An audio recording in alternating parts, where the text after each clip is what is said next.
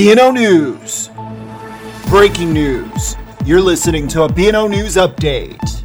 I'm James Vallis. Hugh Hefner, who founded men's magazines Playboy and turned it into one of the world's most recognizable brands, has died, the company announced on late Wednesday evening. He was 91 years old.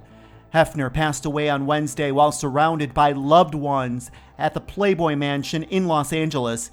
He died of natural causes, according to a statement from Playboy Enterprises. His son, Cooper, the company's chief creative officer, said in a statement, quote, "My father lived an exceptional and impactful life as a media and cultural pioneer and a leading voice behind some of the most significant social and cultural movements of our time in advocating free speech, civil rights, and sexual freedom." For continuing coverage on this story, stay with BNOnews.com.